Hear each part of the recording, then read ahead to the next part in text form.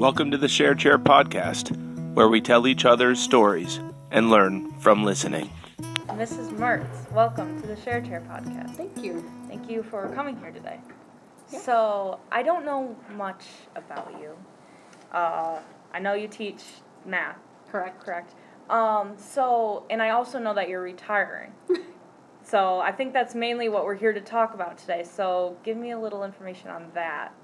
On retiring or what I do here? Well, both.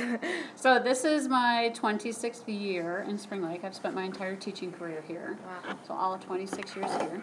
I've taught all the classes except trig and calculus. So from AP Stats to class we used to call the Fundamentals of Algebra and all the classes in between. I also taught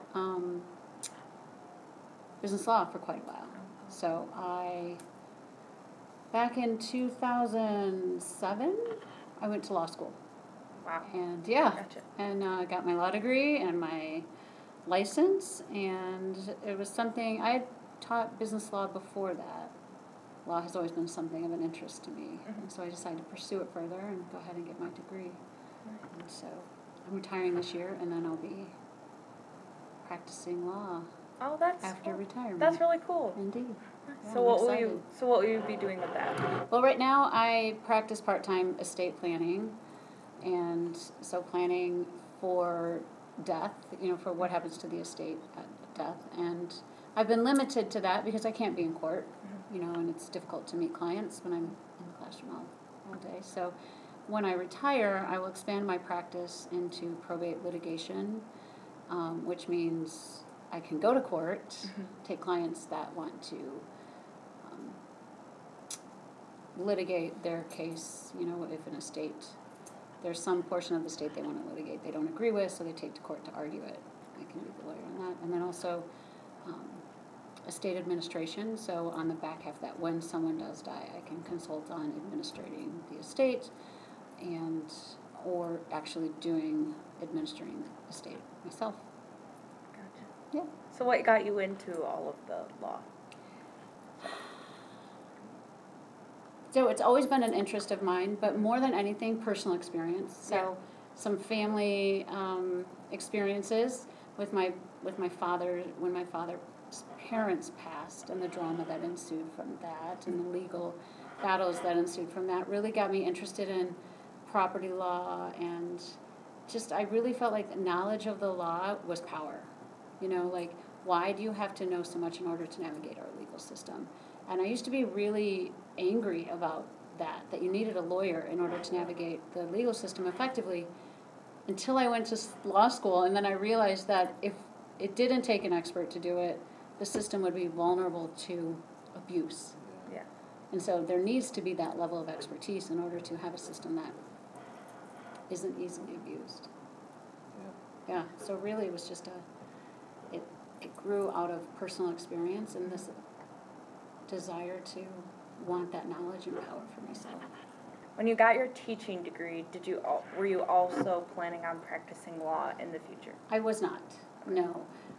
Like I said, my interest in law grew out of personal experience. So it was later. It was later. Mm-hmm. Yeah. And really, I think it was about 7 years in. Funny, they call it the 7-year itch. I applied to law school because that was right around the time those things were happening. And I got accepted, and I was very relieved, I could do this if I wanted to. But I was really enjoying my career, and 7 years in, you're really starting to get the hang of it, and things are going well, and so I stayed in teaching and then waited a few more years to go back and finish the law degree. What was that like juggling, because teaching is a hard job, to juggle being a student again, especially with an intense program like law, with being a teacher? I don't know how I did it. It's one of those things that when you decide, you do it. Yep. I will tell you, I felt like I was a better teacher because of it. Because halfway through my career, I went back to being a serious student. Yeah. I mean, this isn't something I just did for fun. You had to be in it to win it. Mm-hmm. And by viewing the learning experience from the student's perspective again, just naturally rolled over into my teaching, and it actually got me more excited about teaching because I felt like I had that perspective again. what it meant to learn versus what it meant to teach. So I think that really helped me grow in the second half of my career. Were you because you've coached here I did. regularly as well. Talk about coaching a little bit, like how did that help to balance your career with that? Were you coaching at the time when you were going back to school as well? No, I was going to say that. that was one job too many. Yeah, sounds like I it. did have a new baby. I had a new baby and an excellent spouse, who Yes. definitely did his 3/4 of the job. But I'm really, really glad I coached. I coached before that. Before I had Eliza, I coached once again after her. So I went back to coaching 10 years later. And coaching has really complemented my experience because I teach a subject that students find difficult and they find judgmental. Yeah. You're good at it or you're not good at it. You're smart at it or you're not smart at it. And there isn't a lot of room for sort of the emotional part, relationship part of it, because there's so much baggage I feel like students bring to a math classroom. Yeah. It takes a long time to work through that, to kind of break those walls down. But in coaching, everybody pretty much wants to be there. No one thinks they're particularly bad at it. Yeah. They don't come with like, I'm bad at softball. Yeah. I'm here because I have to be. Right. Yeah. No, right. They all choose to be there. Right. And so there was just that opportunity to build relationships with students I don't usually get in a math classroom. Yeah.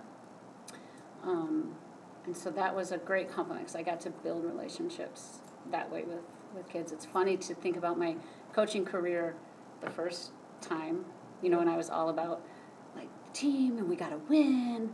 And then after having a child and going back, it was more about I got to build these girls up to be leaders in the world, and it really kind of changed the dynamic of what my goals were as a coach, coming back to it as a parent and with some perspective, that only really age and experience can give you. How has teaching math changed over your 26 years? How has the structure of the classroom or the delivery of material? Mine has changed quite dramatically because I've grown into a problem-solving curriculum versus a skill acquisition curriculum. So rather than just drill skill, kind of take time to put skills together to solve problems. I will say, as I look back over all 26 years of teaching math, that because of the way our school has grown in accomplishments, grown to be top 2% in the nation, all that, I have seen a sharp decline in kids' willingness to discuss mathematics, to put themselves out there, to participate in class discussions. I mean, there's just an inhibition that wasn't there before. They don't want to be wrong. They don't want people to think they don't deserve to be in that class or they're not smart. So there's a lot more struggle. Where early in my career, everybody we never had conversations at math department meetings about how do we get kids to participate more. Like they're afraid to fail. Yeah. And I think that just comes with the expectations that being a Spring Lake student has. Yeah.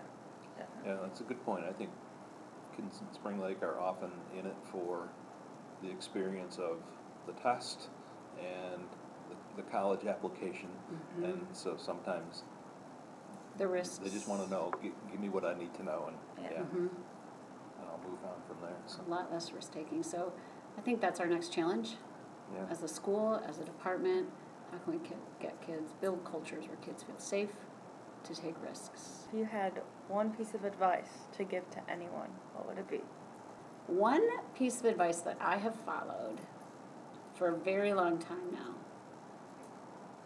sounds a little bit harsh, Go for but it. it has served me well. And that is, everything is my fault. Everything that happens to me is my fault. Mostly. Because I think that when we don't take responsibility for what happens to us, good and bad, we just spend our lives feeling like a victim and blaming and never feeling empowered. And even when I pursued my legal education, I just wanted to feel empowered. I didn't want to feel in the weak stance or in a position where I just didn't know enough, And so if you feel like even when bad things happen to you, they're your fault, you're empowered to do something about it. Well, I can change that. I can change what I did. Yeah. I can't change what that other thing did that that maybe happened to me. And so even though it hurts to blame yourself when bad things happen, on the flip side, it's very empowering. And that has served me well. And also lets you take responsibility for the good stuff too, when good stuff happens to you, you're like, I did that. Yeah. And I was lucky, and, but it's probably the best advice I ever took. Yeah, that's good. That's I really like so. that. Yeah. Well, thank you for Oh, it's fun. talking to us today. You Thank betcha. Thanks for listening.